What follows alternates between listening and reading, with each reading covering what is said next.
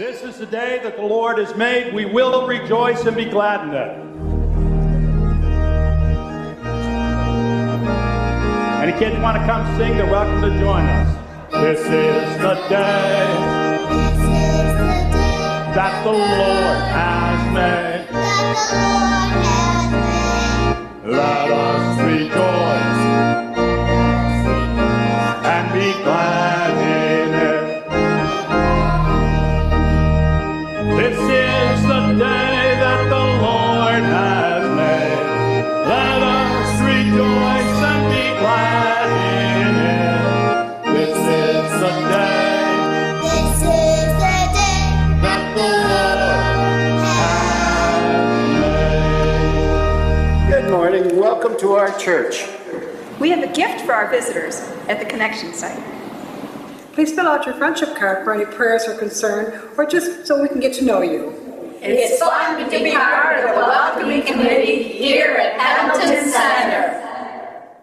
We are glad to have you here at church this morning. There's two quick announcements I want to share. Next week during our Saturday night service at 5 o'clock, we're going to be consecrating our CLMs, our certified lay ministers. We've got a number of new ones. So I call that to your attention in case you'd like to be part of that. Or you're a CLM, you should kind of, if you're being consecrated. Also, I wanted to mention to you that 2 weeks from this Saturday, or a week from this Saturday, whatever that is, Boy Scouts are having their Italian night. So find a Boy Scout, and they probably could find you a ticket, because they do run out. Let's take a moment and turn our hearts to the Lord in prayer, shall we? Dear God, we thank you for the blessing of being here, and we pray now that your Holy Spirit would come to settle us, to calm us, to take away all the distractions of life, and help us to just focus on you and the grace you want to impart on us. Bless us today with your presence, for it's in Jesus' name we pray. Amen. I'd like to invite you to stand if you're able, as we're going to sing together, And Can It Be?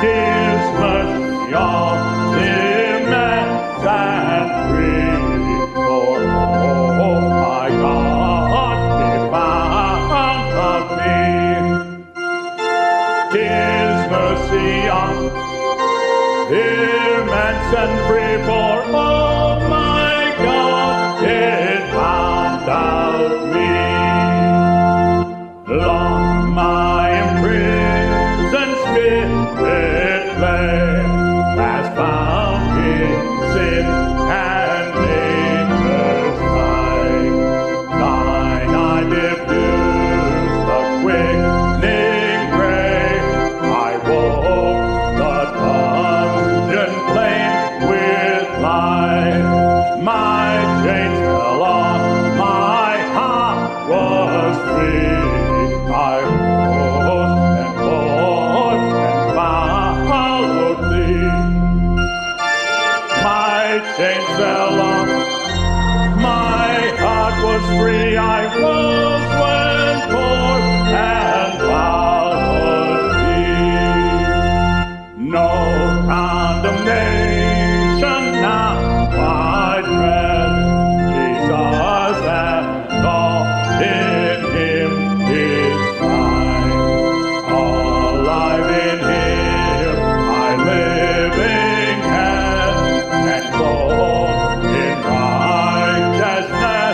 divine, bold thy throne, the eternal throne, and take crown to Christ my own. Bold iron throne, the eternal throne, and claim the crown to Christ my own. The Lord be with you. Take a moment, if you will, and greet your neighbor with the peace of the Spirit.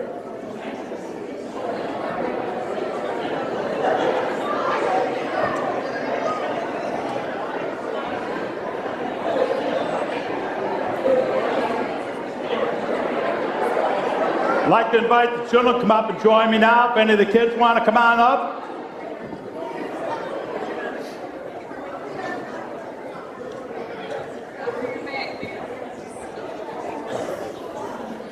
I'm going to tell you. Any other kids want to come on up? You know what this is? It's a dog leash. You ever walk a dog on a dog leash?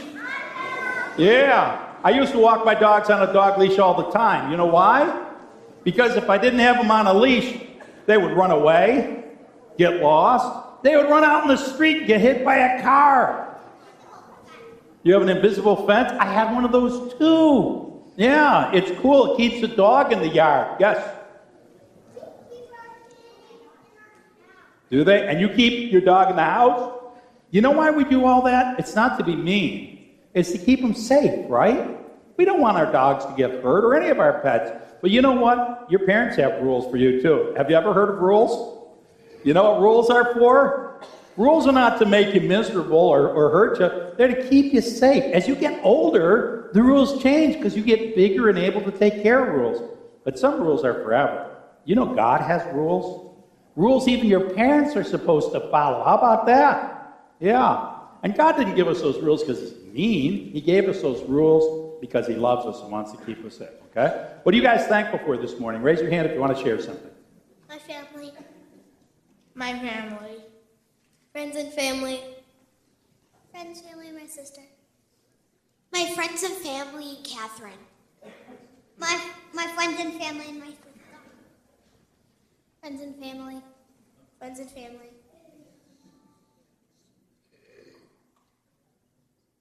Friends and family. Friends and family. Friends and family. My mom and dad. My mom. All right. Whoops, one more.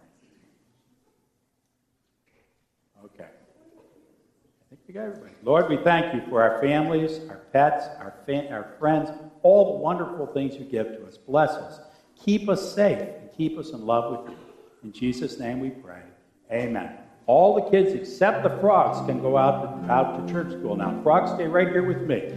The kids can go out to church school, and we're going to invite Pastor Mark Reese to come up and share with us about community missions. Yes. Stay right here with me.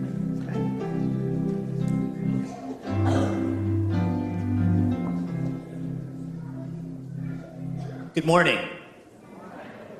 Thank you so much for having us out again. You have been a great supporter of community missions, and just thank you for having us out and doing this offering again. So I just wanted to give you a quick update about us. So first, just to remind some of you who may not know, community missions, we're located on Buffalo Avenue in Niagara Falls. We are a agency that provides crisis services like a homeless shelter, food pantry, soup kitchen, a parole reentry program, and a lot of other crisis services. We also have a wide range of mental health services for youth and adults, residential programs, and programs that are community-based for people to learn skills they need to succeed. And we also provide faith services across the entire agency, things like chapel worship and Bible study, fellowship groups, different opportunities for people to engage in developing their faith if they choose to do so. Just real quick, here are just some of the numbers. Our crisis housing is up with our parole reentry program over last year, 11%.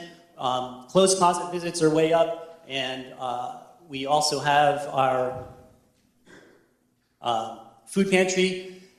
Just a real quick note about that. In Niagara County, there's like a huge increase in need for food support for folks. We're up 24% in our food pantry, 11% overall for meals, and it's not just us, that's all of the pantries in the area. Anything you can do with that. And this is the part I really wanted to share with you today because it's another part of our big success. We've been able to really increase the number of opportunities for people to engage in their faith over this past year. We've been able to add in so many different things that people can choose to do. So it's gone up a lot. We've done a lot of work at that. And also, just the number of people seeking pastoral care or having spiritual needs, coming to me with that has been up a lot this past year. In fact, in December, we usually average around 15 or so people a month that have a significant need where I'll engage with them heavily. This past December, I had 77 people, at least that's as many as I was able to keep track of, people and families that came needing some kind of significant spiritual support. It was like really spiritually exhausting month, but really glad to do the work. I just want to share one story about that with you, what your support helps us do. There's a young family with 2 kids. They've been doing okay. They had jobs, they had an apartment, things are going all right. Then one of them got laid off. A little bit later, the other one lost their job. A little bit later, they're evicted, and they ended up coming to community missions. We were able to help them. We were able to give them the immediate needs, help them find an apartment, get connected with food support, point them to job training opportunities to have more stable employment and all that. We could do all that, and that's great. But there was something more that they needed, and I ended up talking with this young couple a lot. They weren't just trying to understand why this happened. They were trying to find out how to manage it, how to just understand it. And one of the things that we were able to learn together was that it was, I believe, that God's love for them that brought them to the mission, and they could learn that God loves them enough to provide for their needs, but also that God loved them enough to let them be able to find the strength to go through it. So this was a young couple who had a spiritual awakening that was able to understand that there's more beyond themselves, that they are able to rely on God's love and support. And that's something they could only get because the mission was there, because of your support, because I was able to be there in the right place at the right time, just to let them know that not just people care, but that more importantly, God cares for them and makes all that happen. So the support that you give us, the way you bring out volunteers to the mission and are involved in so many of our activities, it makes a huge difference. We've been able to make great strides over this past year because of your support and so many other people's support. So I just want to thank you for that, and I personally want to thank you for as exhausting as December was this year. I thank you for your support, allowing me the opportunity to share God's love with people, to let them know that God cares and that God empowers people. And it's just such a great gift to me, the support that you've given and to the mission, and especially to those we serve. So thank you so much for that, and I hope you have a great rest of the service. You have a lot going on, man. We do. Thank you, Pastor Mark. And there is an envelope in your bulletin if you'd like to give an extra gift to the mission offering to help with community missions. We're going to enjoy now. Our frogs are going to sing for us.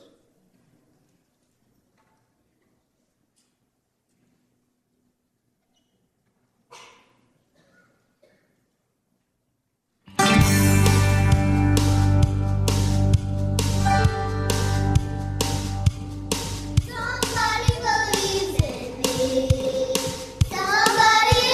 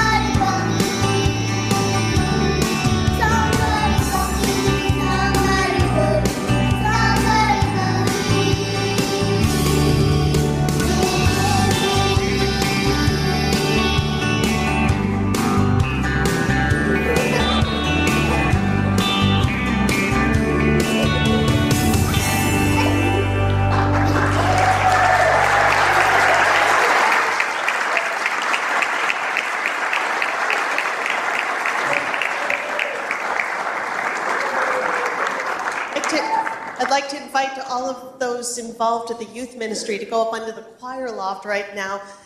That song was honestly perfect. It's somebody that believes in us. God believes in each and every one of us, and this church believes in our children and our youth, and the great encouragement and support that you give all of them throughout the generations is just incredible.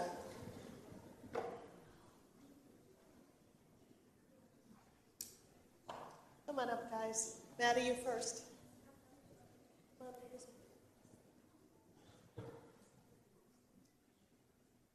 We have a few youth that want to share with you this morning.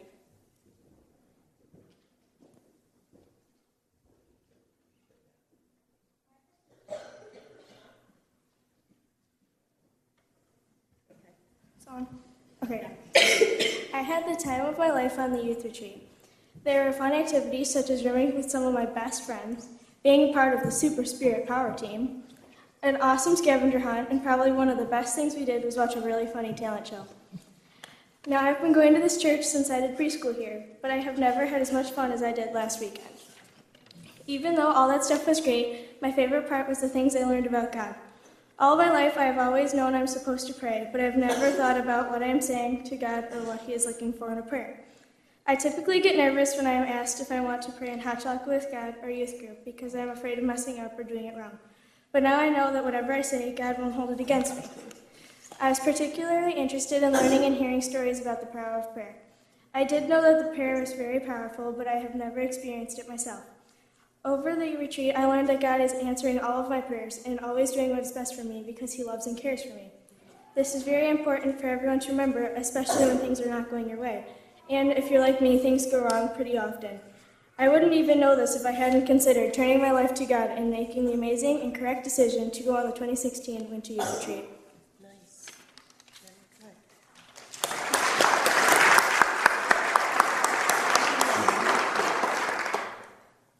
During the youth retreat, we learned about prayer. I always thought that if you pray with sophisticated words, God will hear you.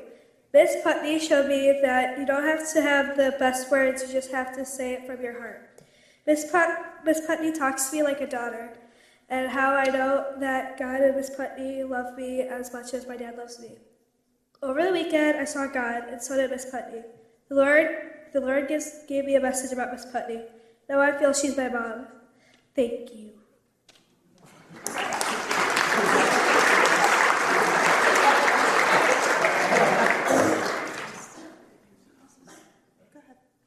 I am very thankful for this church and my opportunity I had to go on this retreat. Not only did I have the chance to connect with God, but old friends. The theme of this retreat was prayer. We talked about how when people talk, when people think of praying, most people think they have to say the perfect things. People think they have to use fancy words, perfect speech, or even quote the Bible. Honestly though, God doesn't care how you say it. He just wants to know you're making the effort to talk to Him. This weekend, my friends and I learned about the purpose, the pursuit, and the power of prayer. We were split into different tribes and various challenges to complete throughout the weekend, like a scavenger hunt, or we had to build a sculpture of what we thought about when we thought of prayer. I think I can speak for most of the people at this retreat. It was awesome.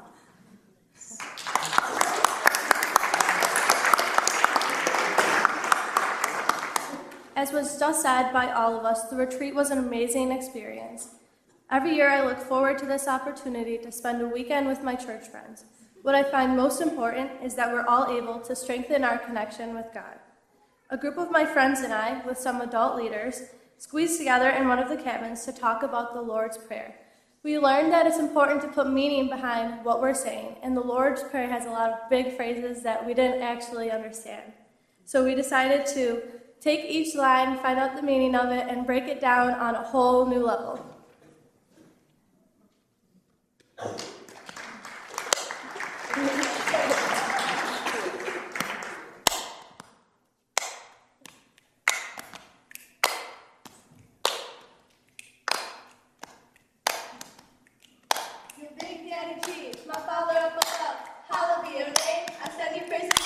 We will bring you here, we will let it shine. Got me to my future, leave my past behind. Pass me hard. Just give me what I need. Just make it for today. Please forgive my sins. That's my Lord I pray. I need to have forgiveness and such as help me. Even though it's hard, I'll forgive my enemies. Sometimes I get tempted to make an evil choice. I'll be back on the rock when I hear your voice. Straight up, holy rappers!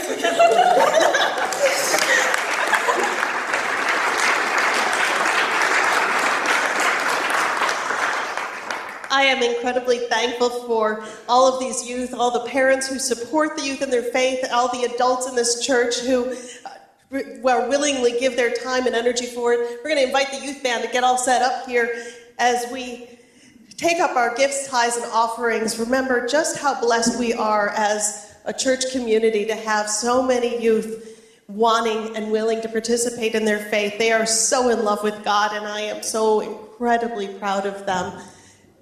Thank you for all of your support and encouragement in these youth, and I appreciate you taking all the time in supporting them. As we reflect on just how good God is, let's return our gifts, tithes, and offerings to the Lord.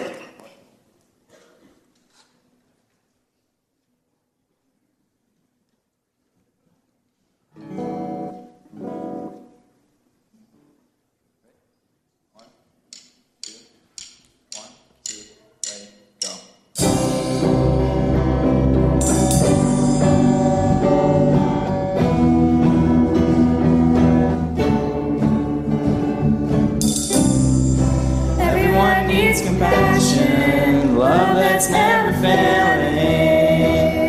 Let mercy fall on me. Everyone needs forgiveness, the kindness of a Savior, the hope of nations. Savior, He can move the mountains. My God is mighty to save. He is mighty to save. Forever, author of salvation. He rose and conquered the grave. Jesus conquered the grave.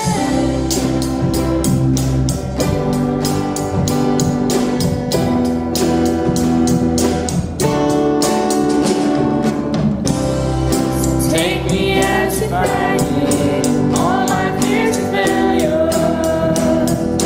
Fill my life again. I give my life to follow everything I believe in. Now I surrender.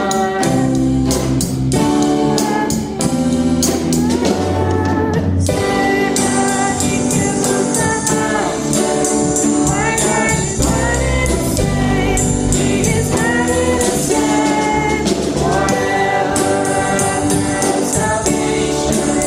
Who rose and conquered the grave. Jesus conquered the grave. Shine your light out and let the whole world see. We're singing for the glory of the risen King. Shine your light out and let the whole world see. We're singing for the glory of the risen King. Savior, He can move the mountains. My God is mighty to save. He is mighty to save. Forever, author of salvation. He rose and conquered the grave. Jesus conquered the grave. Savior, He can move the mountains. My God is mighty to save. He is mighty to save. Forever, author of salvation. He rose and conquered the grave. Jesus Christ.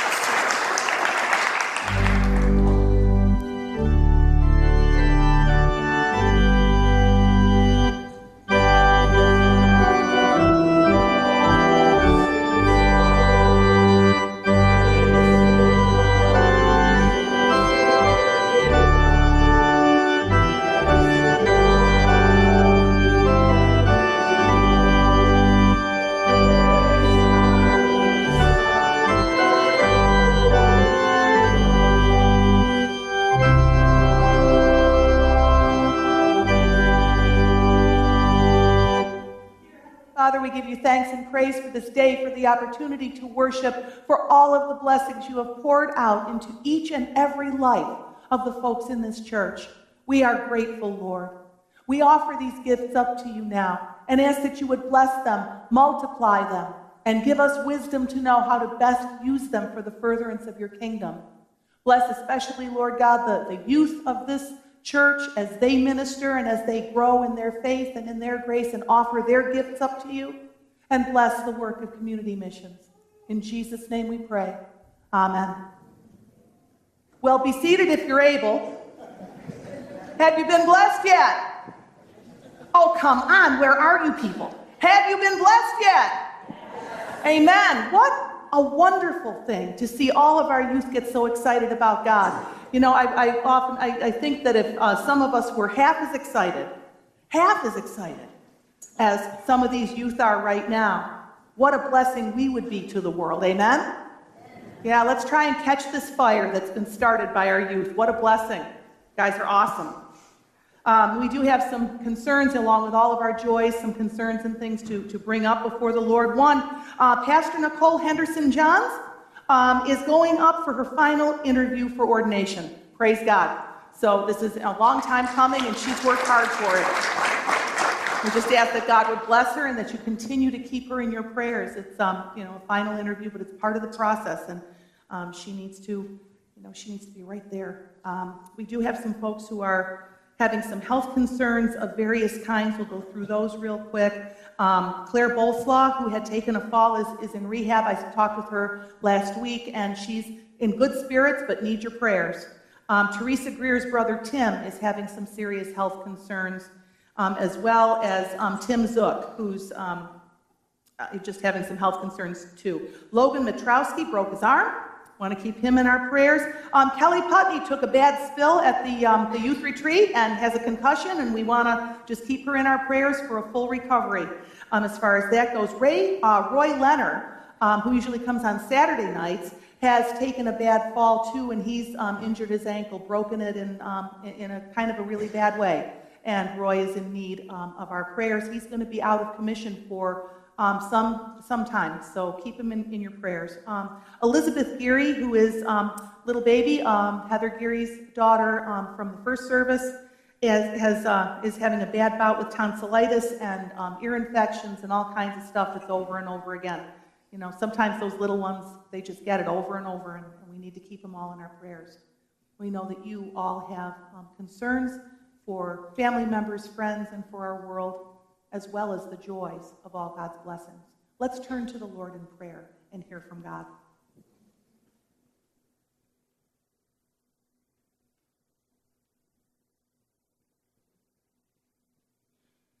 Heavenly Father, what a blessing it is to be able to come to you. You know our needs before we even ask, and yet you call us to join with you. You are the one who made us. You know that we need to release these things. We can't keep them all bottled up in ourselves and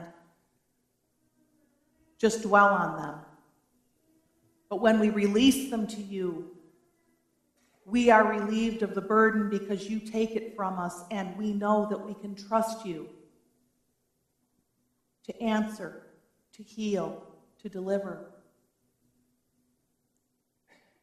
Father, we pray in Jesus' name right now for all of those who are sick and infirm. We pray that you touch them with your healing power. We lift up those who are grieving losses of all kinds. We pray that you send comfort by your Spirit. Make each of us, Lord, as we encounter folks, to be a blessing. Give us words. Give us a kind look, a gentle touch that we can share, so that folks know that it's you, not just us having compassion, but your compassion coming through us. Be with us, Lord, as we reach out to our community and to the wider world. Help us to be your hands and feet. Help us to be the voice of truth in all kinds of situations, for all kinds of people. Cleanse us and transform us, Lord, so that we can let that light shine brightly through us. That when people encounter us, they would know that you are with us and that you want to be with them too. Now, Lord, we lift up all of those things in our hearts that haven't been spoken, but that we have to lift up so that you can take them from us.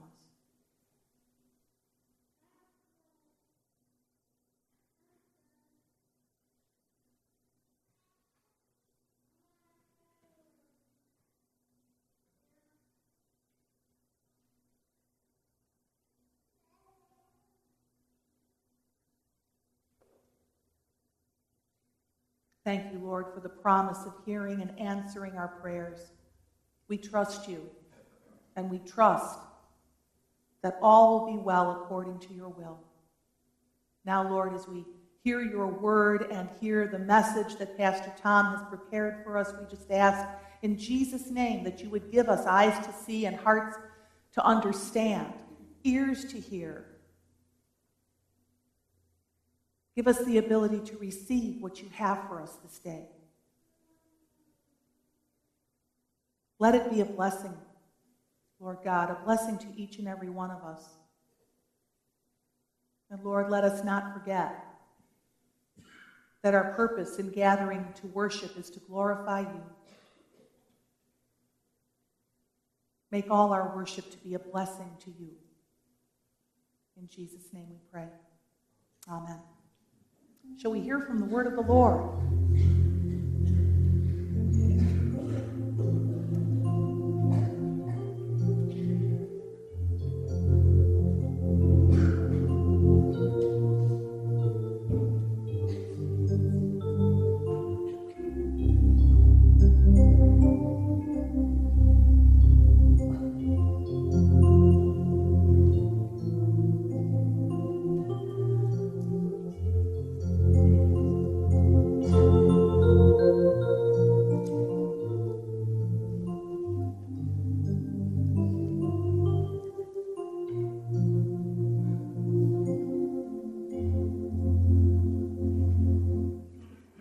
Good morning.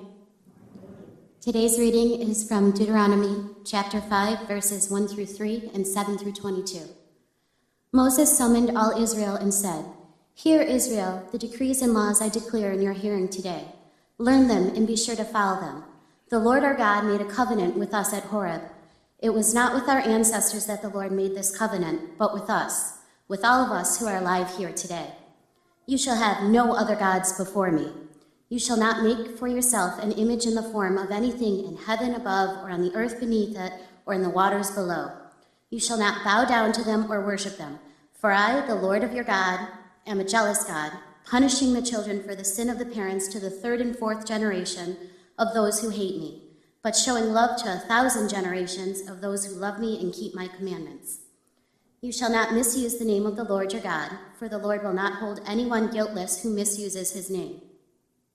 Observe the Sabbath day by keeping it holy, as the Lord your God has commanded you. 6 days you shall labor and do all your work, but the 7th day is a Sabbath to the Lord your God. On it you shall not do any work, neither you, nor your son or your daughter, nor your male or female servant, nor your ox, your donkey, or any of your animals, nor any foreigner residing in your towns, so that your male and female servants may rest as you do. Remember that you were slaves in Egypt, and that the Lord your God brought you out of there with a mighty hand and an outstretched arm. Therefore, the Lord your God has commanded you observe the Sabbath day. Honor your father and mother, as the Lord your God has commanded you, so that you may live long, and that it may go well with you in the land the Lord your God is giving you. You shall not murder. You shall not commit adultery. You shall not steal. You shall not give false testimony against your neighbor. You shall not covet your neighbor's wife. You shall not set your desire on your neighbor's house or land, his male or female servant, his ox or donkey, or anything that belongs to your neighbor. These are the commandments the Lord proclaimed in a loud voice to your whole assembly there on the mountain from out of the fire, the cloud and the deep darkness, and he added nothing more. Then he wrote them on 2 stone tablets and gave them to me. This is the word of the Lord. Thank you, Christy. Starting on Christmas Eve, we started talking about how our community, our nation, our people, in some regards, many parts of our world, are starting to forget God, lose the whole idea of God. So we're examining the period when this happened before, back when the Israelites went down into Egypt, and they went with blessings and lived in the land of Goshen in a great and blessed way. But over a period of about 400 years, they began to forget God, forget who he was. 400 years later, they found themselves in slavery, in a miserable life, and they called out to God, and God rescued them, took them through the Red Sea, and brought them out to the desert where they had to relearn what does it mean to be a people of God. And so we're turning to that desert to learn what we can for how we can remember God before God throws us out in a desert as a people. Although we're also talking about the desert we sort of live in this time of year as we go along. In the desert, you need simple rules. You can't have like law offices with huge walls of books like our country with thousands of laws. You just can't do it. You can't have a whole judicial system. You can't have jails and prisons. You can't have huge police forces. You need simple, basic rules where we honor God and we learn how to live with each other. And so God gave them simple rules. We don't even like that word, do we? Rules? I don't like rules. I don't have to listen to rules. I'll do whatever I want to do. I'm an American. I live free and life. I can do anything I want. If you don't like it, well, never mind. We actually celebrate people who break the rules. Oh, they're cool, right? But we need rules. We need rules to live by. This book, Deuteronomy, is an overlooked book. It's the 5th book out of the first 5, which are the Torah, the law of God. And we tend to turn to its sister book, Exodus. It just has more adventure, more story. This is just a bunch of rules. We don't even pay much attention. Rules are hard sometimes, but we need rules to live by. And when we're driving down the road in the winter, we especially need rules that'll keep us alive. A winter's day in a deep and dark December,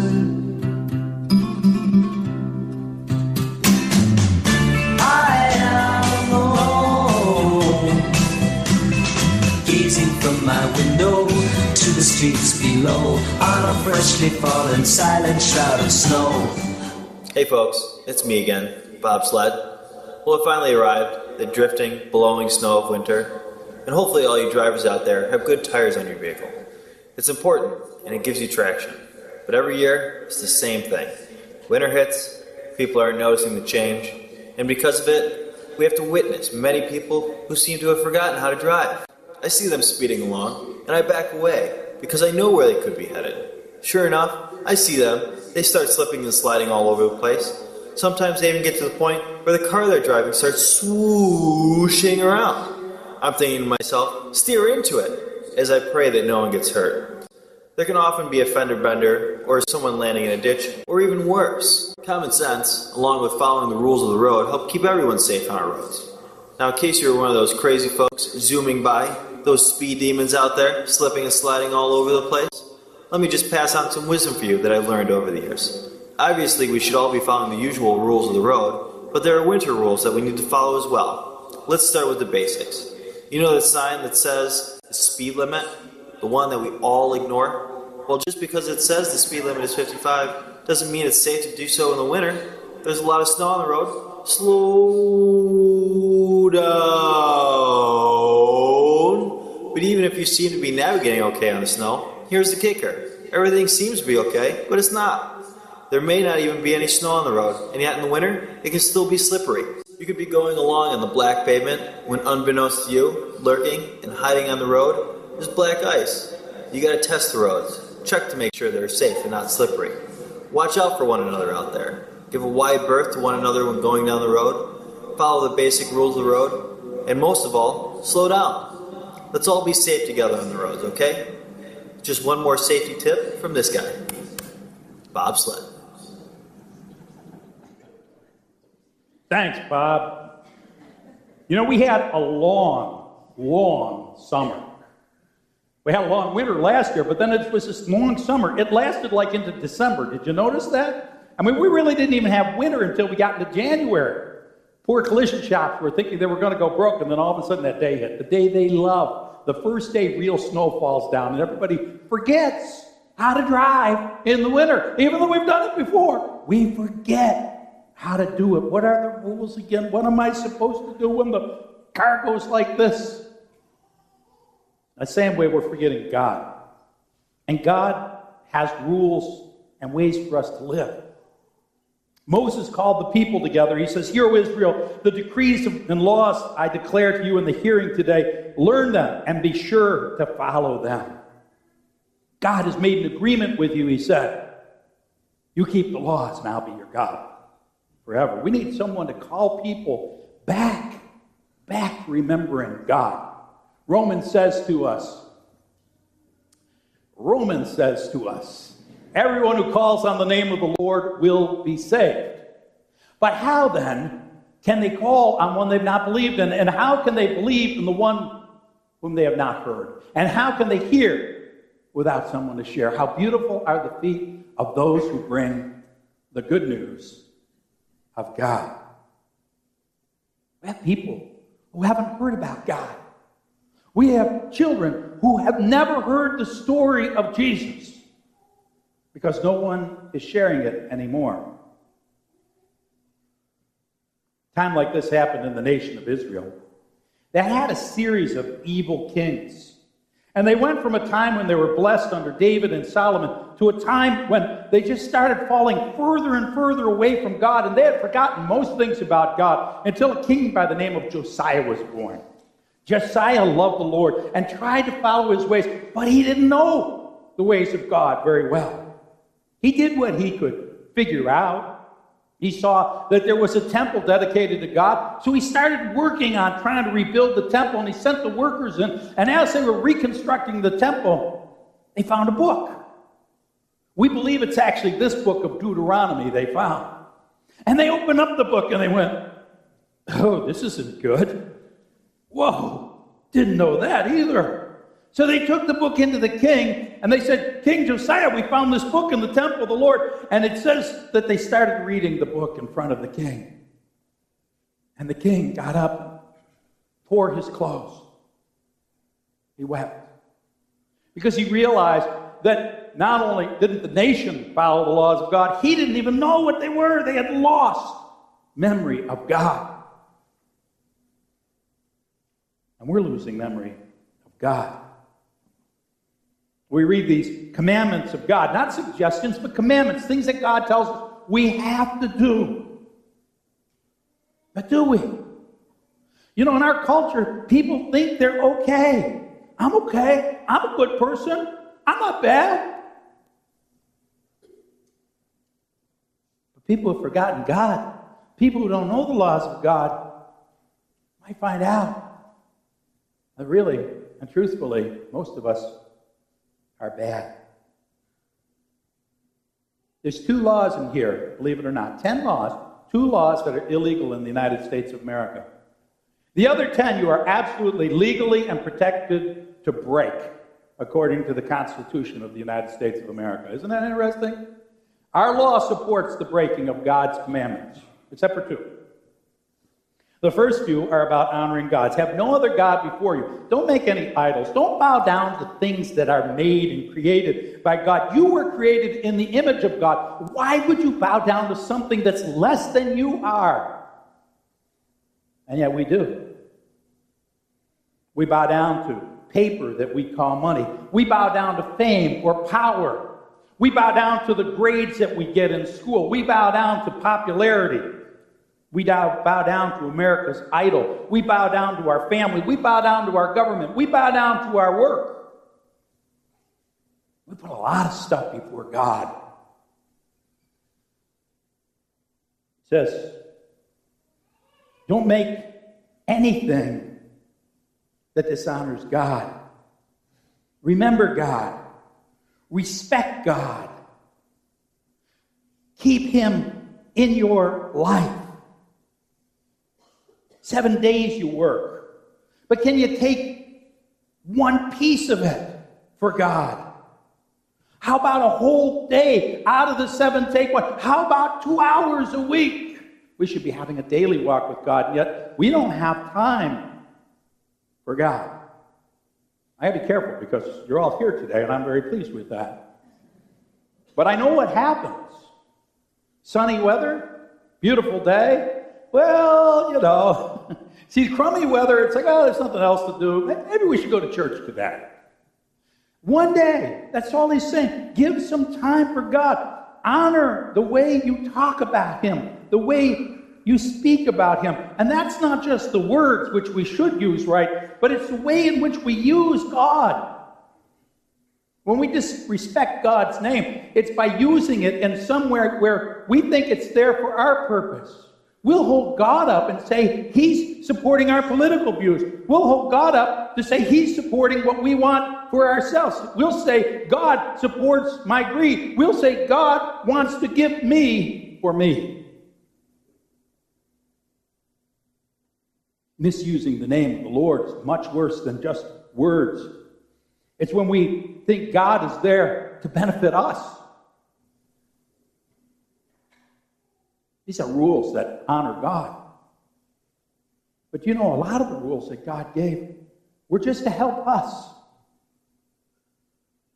We have rules in our lives that help us. When I was young, I learned to drive by going to driver's ed. Good program. If you have the opportunity and you're young, go to driver's ed. It'll teach you a lot. My mother taught me a lot about driving. She was particularly helpful on that parallel parking, you know, when you're supposed to turn the car into another car and believe it won't hit it. But my father taught me the winter rules. And I don't mean the normal ones, like make sure your tires are good tires or slow down, which Bob Sled gave us, which are very good rules. He told me once I never heard anywhere before, like when you pull up to make a left-hand turn in the winter, never turn your wheels until you're actually ready to go. Because if somebody comes up and hits you from behind and your wheels are straight, you'll go where nobody is. But if your wheels are already turned to the left and they hit you from behind, you go right into the traffic. That's smart.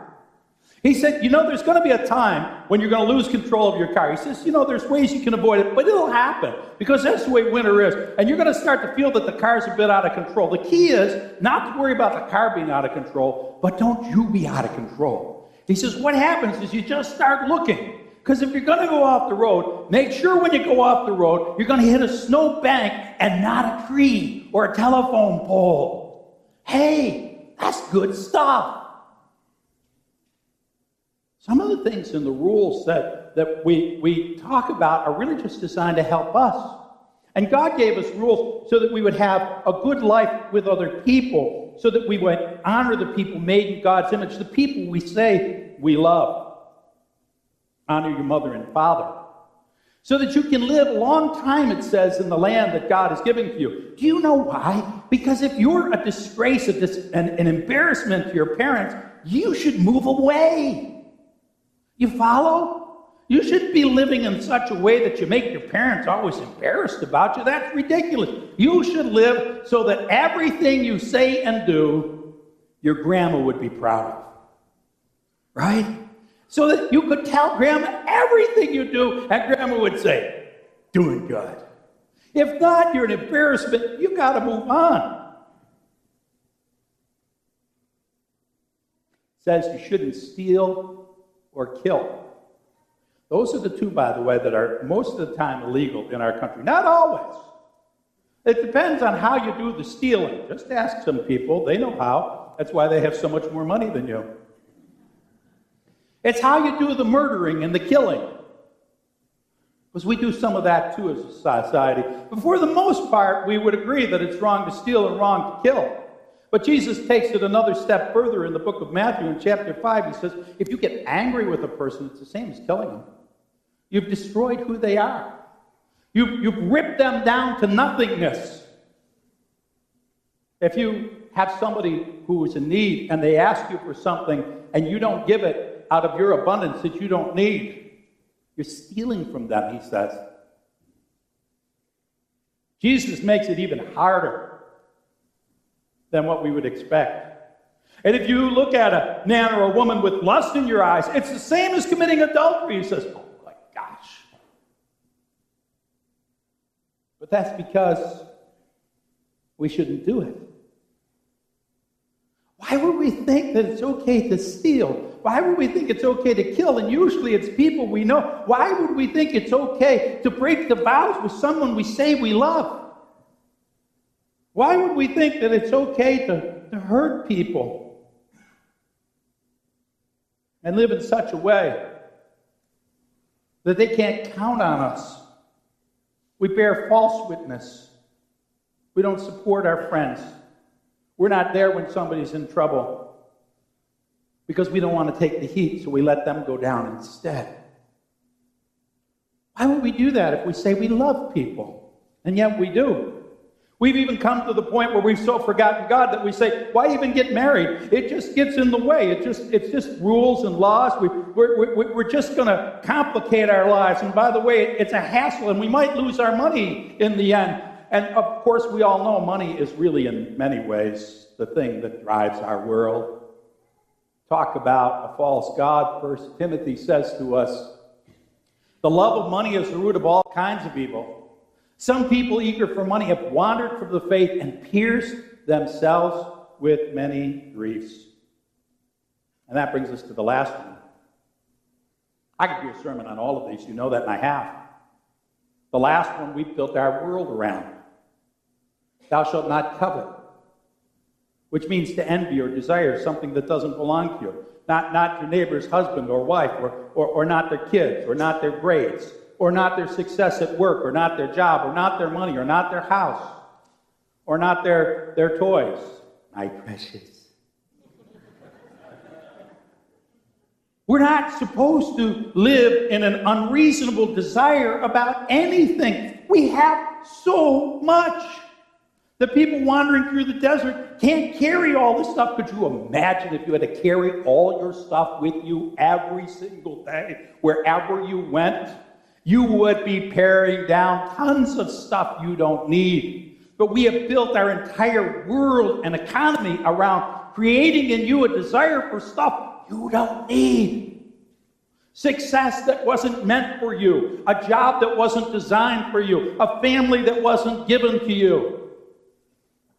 A grade that wasn't intended for you. A life that somebody else has.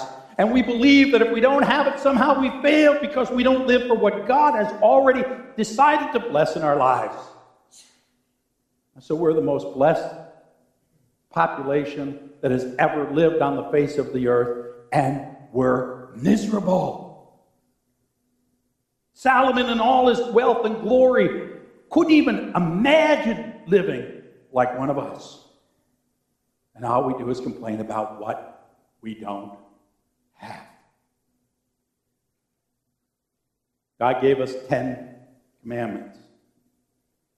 Would we rip our clothing if we really examined them? Do we really care? Would we change our behaviors? We are so losing God in our lives. We've lost his commands. We've lost his ideas. We've lost his story. And by the way, that's what unifies a nation. Nowhere in history has there been a time where a nation gives up its God and doesn't see curses occur. And yet we give up our God for so many useless things. It used to be his story we learned, and now we don't even learn history. We don't care. A winter's day, in a deep and dark December, I am alone, hiding in my room. I'm safe within my womb. I touch no one, and no one touches me. I am a rock. I am an island, and a rock feels no pain, and an island never cries. But inside we're weeping. We're hurting because we've lost so much. We even have a name for it. We call it postmodernism.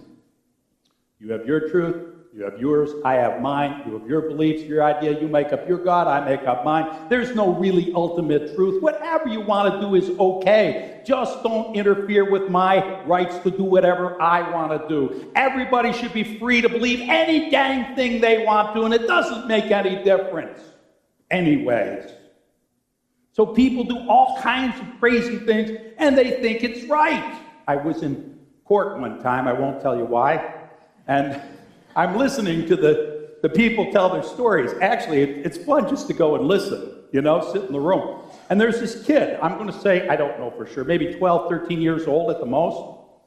And he's standing before the judge with his mother. And the judge looks at him and says, there was a police officer that had his radar out for the road, and he clocked you on the snowmobile going 83 miles an hour. He turns to the mother and he says, don't you think that's a little bit fast to be going on a snowmobile? And she said, not really, Your Honor. That seems reasonable to me. I'm going, ah! Not only is it not reasonable, but that's not what you tell the judge. If you're ever doing that with your kid, you say, absolutely, it's unreasonable, and he's going to be grounded from that snowmobile for 2 years, and they would have just walked out of there. Instead, the judge just threw the book at both of them. Why? Because we have no standard. We have nothing that says it's right or wrong. It doesn't matter if it's safe, it's good. We don't care. We don't care. When I first started as a pastor, most of the sermons that were preached in church were about guilt, designed to make people feel guilty, guilty, guilty, guilty. So I decided back then as a young pastor, I was going to preach about the love of God, the grace of God, how God really cares for you and loves you. And usually I preach about that. But here's the problem. Some people think that means that they've got sort of a get out of hell free card. That it really doesn't matter what they do. They can do anything they want to, and it won't make any difference. And the problem is we're putting our entire culture, our lives, our children's lives, our grandchildren's lives, our neighbors' and friends' lives in danger of hell. And while I'd love to preach to heaven the love of God into you, I'll scare the hell out of you if that's what I need to do to get you where you need to go. Romans chapter 2 says, God will repay each person according to what they have done. To those who by persistence in doing good seek glory, honor, and immortality, he will give eternal life. But for those who are self-seeking, who reject the truth and follow evil, there will be wrath and anger. There are consequences to our actions. It doesn't work that we can just say it doesn't matter what we do. I read in the paper the other day a young girl who was also standing in front of a judge. She had been in a traffic accident, evidently, and she killed a woman. And the husband of this woman said, I worked for 40, 50 years of my life so I could have a few years of joy with my wife, and you took it away from me. The young girl said, if I could take back that decision of how I got behind that wheel, and if I could do what I know now and not have driven that night, I would never have done it. We think that it doesn't matter what we do, but it does. There's consequences that affect our lives now, consequences that affect our lives for eternity. Doing wrong is not okay. God made an agreement. You keep his laws, all of them, and you can claim heaven. So if you've never broken any of God's laws, right now you can say to God, you've got to give me eternal life, and he'll say yes. Anybody out there think you've really kept every law of God? I know I haven't. The Bible says we've all sinned and fallen short of the glory of God. So the only way we can find eternal life is through grace. God offers prevenient grace. In verse 6 of this passage, it says, God saved them before they had done anything right. He blessed them. He offered grace before they even deserved it. The grace that goes before is what we would call that. It's like the new snow. Something about people who don't live in this part of the country that they've never experienced is the absolute glory when you look out your window right after a storm. Isn't it incredible? I mean, it's white everywhere. The slush and mess and nonsense of the road is covered in white. The trees, all barren and brown, are covered in icicles and white snow. The dirty mud in the backyard and that stuff your dog does disappears. And the world is perfect and beautiful. Is that not glorious? Amen? Can you imagine never having seen that in your life? What a loss that would be. That's what prevenient grace is like. It covers over all the brokenness. One shot, first time, God says, I will forgive you right off the bat to see what you do. It's like the grace we've been given from the past. Our parents gave us churches. Our parents gave us the Bible. Our forebears gave us all that we needed. But in this passage, Moses says we've got to make a covenant agreement right now today. God has no grandchildren. We can't expect that just because our parents took care of it in the past, or just because somebody else did it somewhere else, that somehow we're covered. Because that covering has to be followed up by something much more than that. In the book of John, Jesus said it this way. Jesus found a man in the temple and said to him, see, you are well again. Stop sinning, or something worse may happen to you. We need grace, but more than just a quick covering grace. We need grace with a repentance that changes us. Repent means to turn around, to change, to follow the rules, to stop sinning so something worse doesn't happen to us.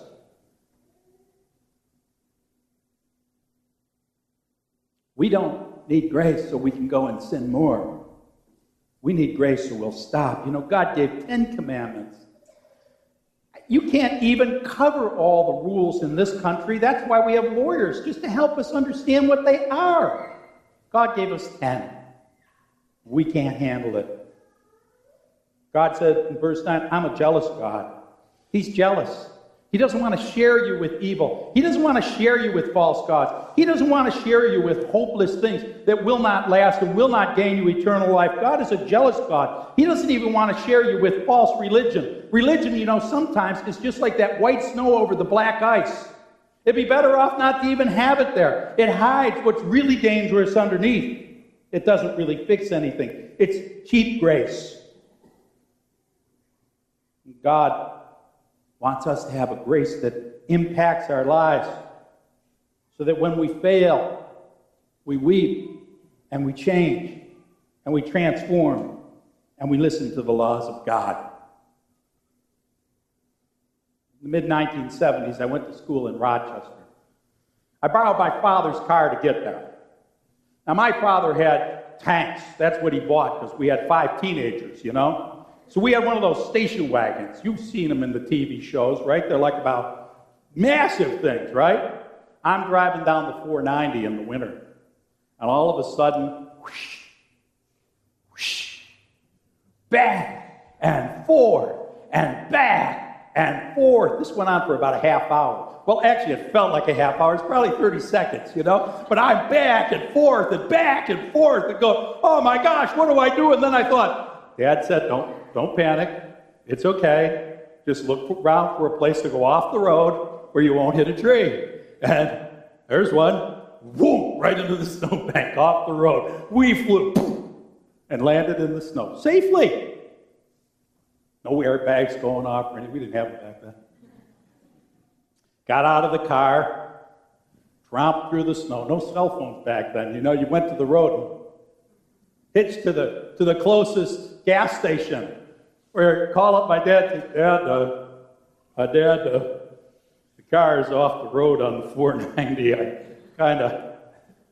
So he calls a tow truck guy who pulls I had to walk back to the car. He calls a tow truck driver to get the car up on the road, which then I drove back home. Got home, and my dad said, you're okay? I said, yeah, I'm okay. Then he went out to look at the car, you know, like dads do. All right. Came back in, and I knew I had to go to school the next day in Rochester. I went to bed. I got up in the morning thinking, how am I going to get to Rochester? And my dad tossed me the keys and said, be safe. because I didn't mess up? God knows we're going to mess up. God knows we're going to make mistakes. But are we at least trying to follow the rules that God gave us? Are we trying to do the safest, the best thing we can? Are we trying to live a life that keeps God in our world? In verse 9, it's a kind of tough one. It says that God punishes the sins of the parents to the third and fourth generations of those who hate him. It's the truth, by the way. If you live a sinful life, the little eyes are watching. They will go by whatever you give them as an example. If you do something consistently wrong, they will believe that that's the way they should live. And even if it's evil, they will do it. And even if you tell them not to do it, they will do it because you do it. And what you do wrong will be visited to the next and the next and the next generation. It'll be handed down as the ways of your family. Josiah had that handed to him, but he turned back to God. He repented. And the beauty of this passage in verse 10 is it says, but he shows love to 1,000 generations of those who love me and keep my commandments. God can break the curse. God can change the trajectory of our lives, of our nation, of our people, of our families. God can change our eternal destiny. But not with a false grace. Not with one that just is a pretend cover over a few words said on a Sunday morning, but one that permeates our whole life and changes us so that we become the people we were meant to be. Changed, transformed, never the same again.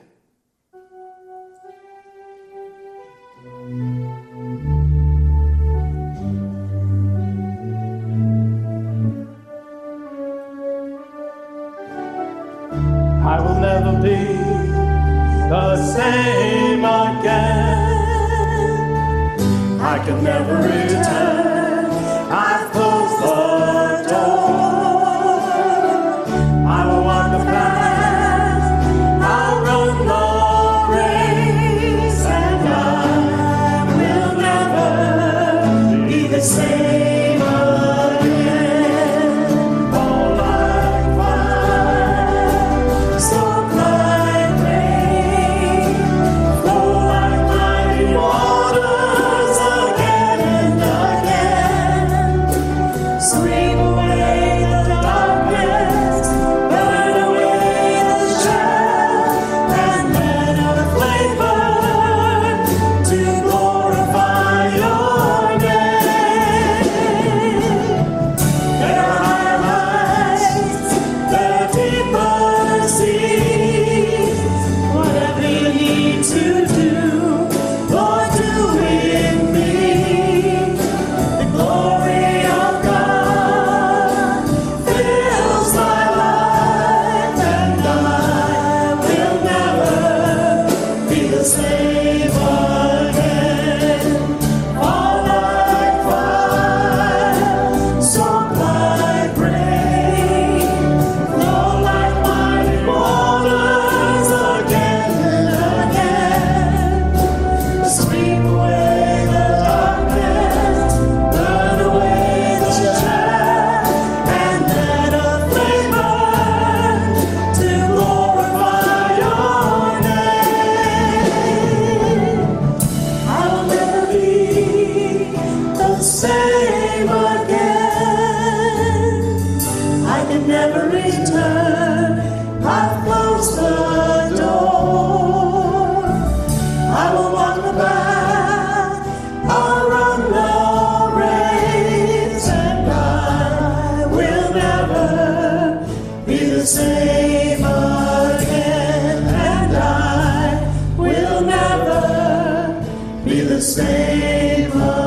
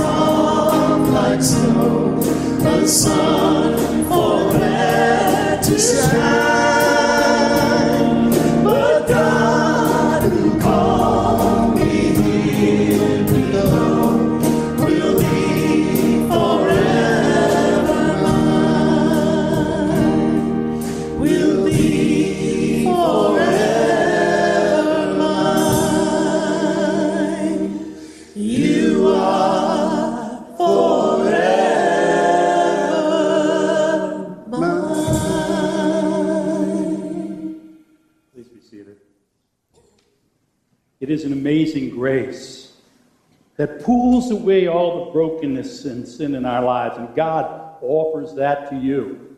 He will give that to you freely. But it's not cheap grace. We come and confess our sins, which is essential to recognize our need for God. But then God expects us also to repent, which means to change our direction, to live differently. Not that we'll be perfect, but that we're not going to be living for what's broken. We're going to be living for what's God's. Will you pray with me? Dear God in heaven, I have sinned. I've broken your laws. I've done things wrong. You know what they are, Lord. Listen, Lord, as I share from my heart to yours.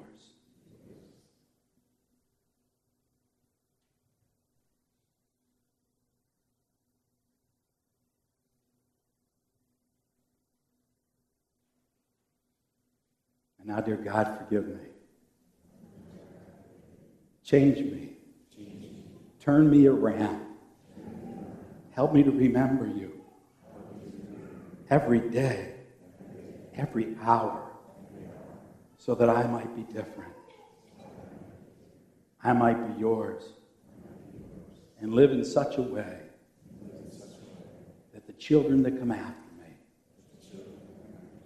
will know God. In Jesus' name we pray. In the name of Jesus Christ, your sins are forgiven.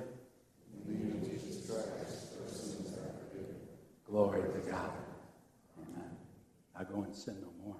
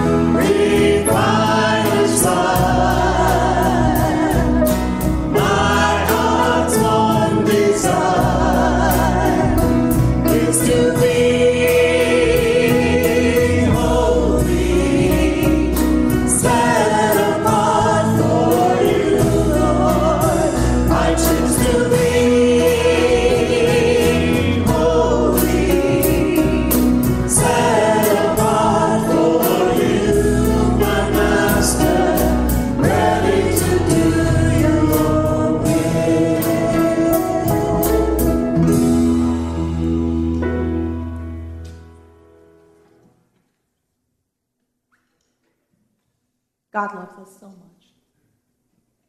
God sent his Son to take our sin, to take our shame, to make a way for us to become holy.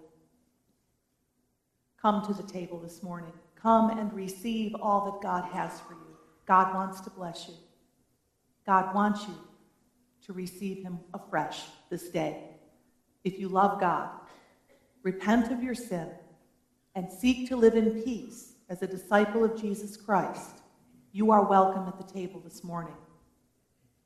Whether you've been coming to church all your life or it's the first time you ever came, if you want to seek God, you are welcome at the table to receive all God has for you.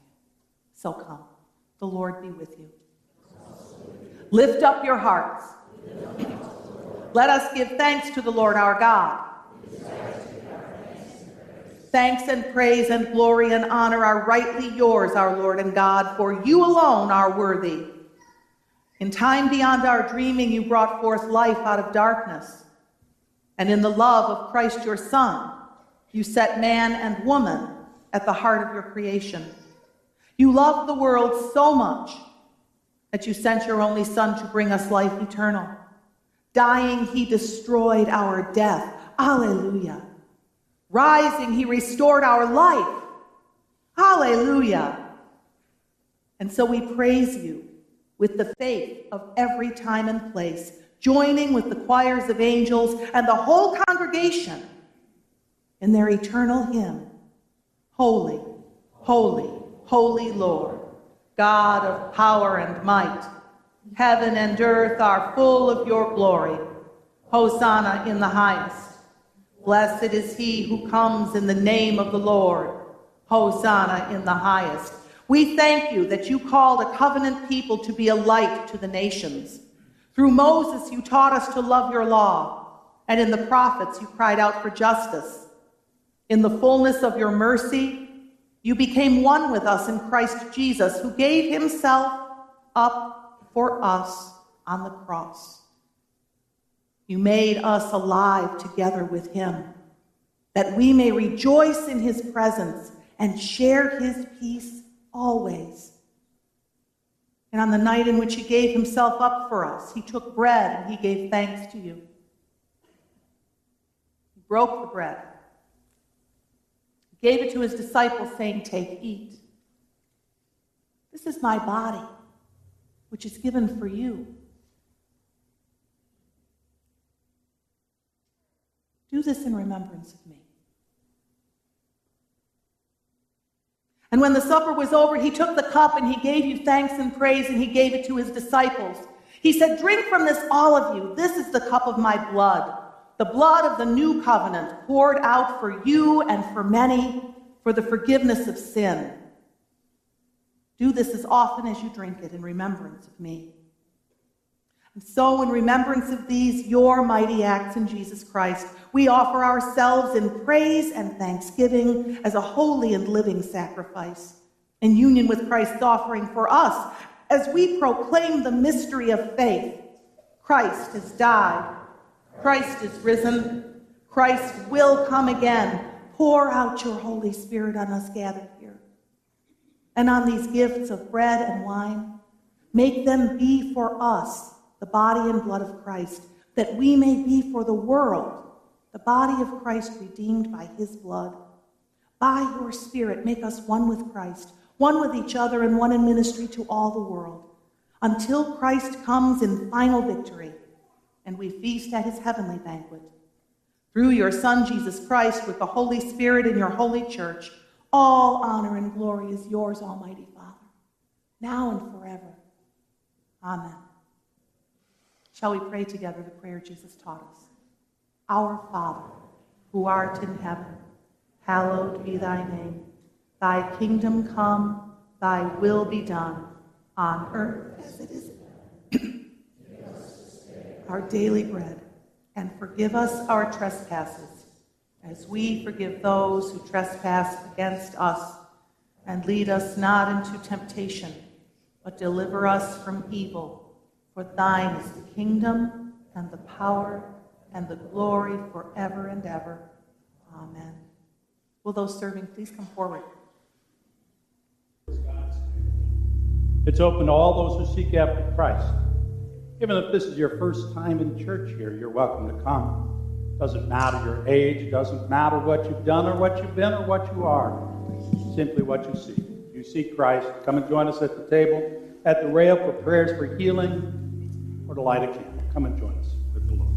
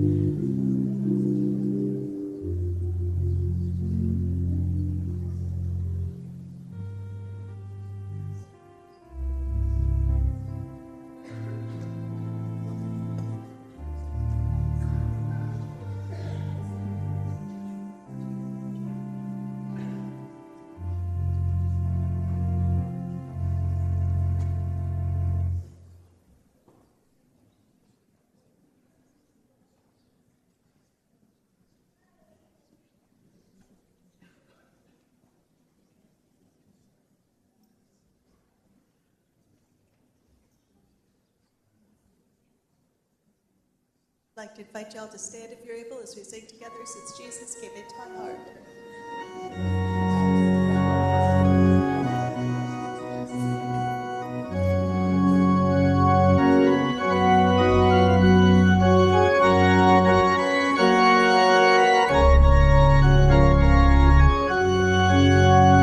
What a wonderful change in my life has been wrought since Jesus came into my heart. I have light in my soul for which long I have sought since Jesus came into my life.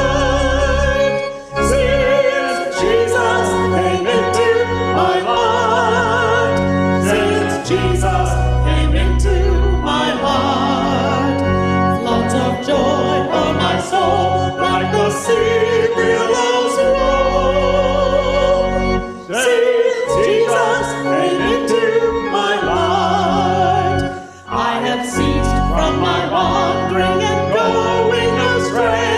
Since Jesus came into my heart, and my sins, which were many, have all washed away. Since Jesus came into my heart. Since Jesus came into my heart. Since Jesus came into my heart. Floods of joy on my soul like the sea billows roll.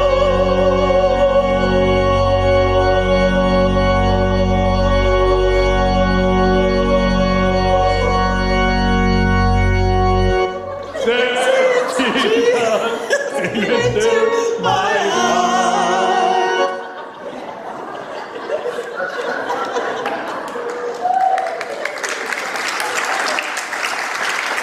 Everybody's a wise guy today, you know?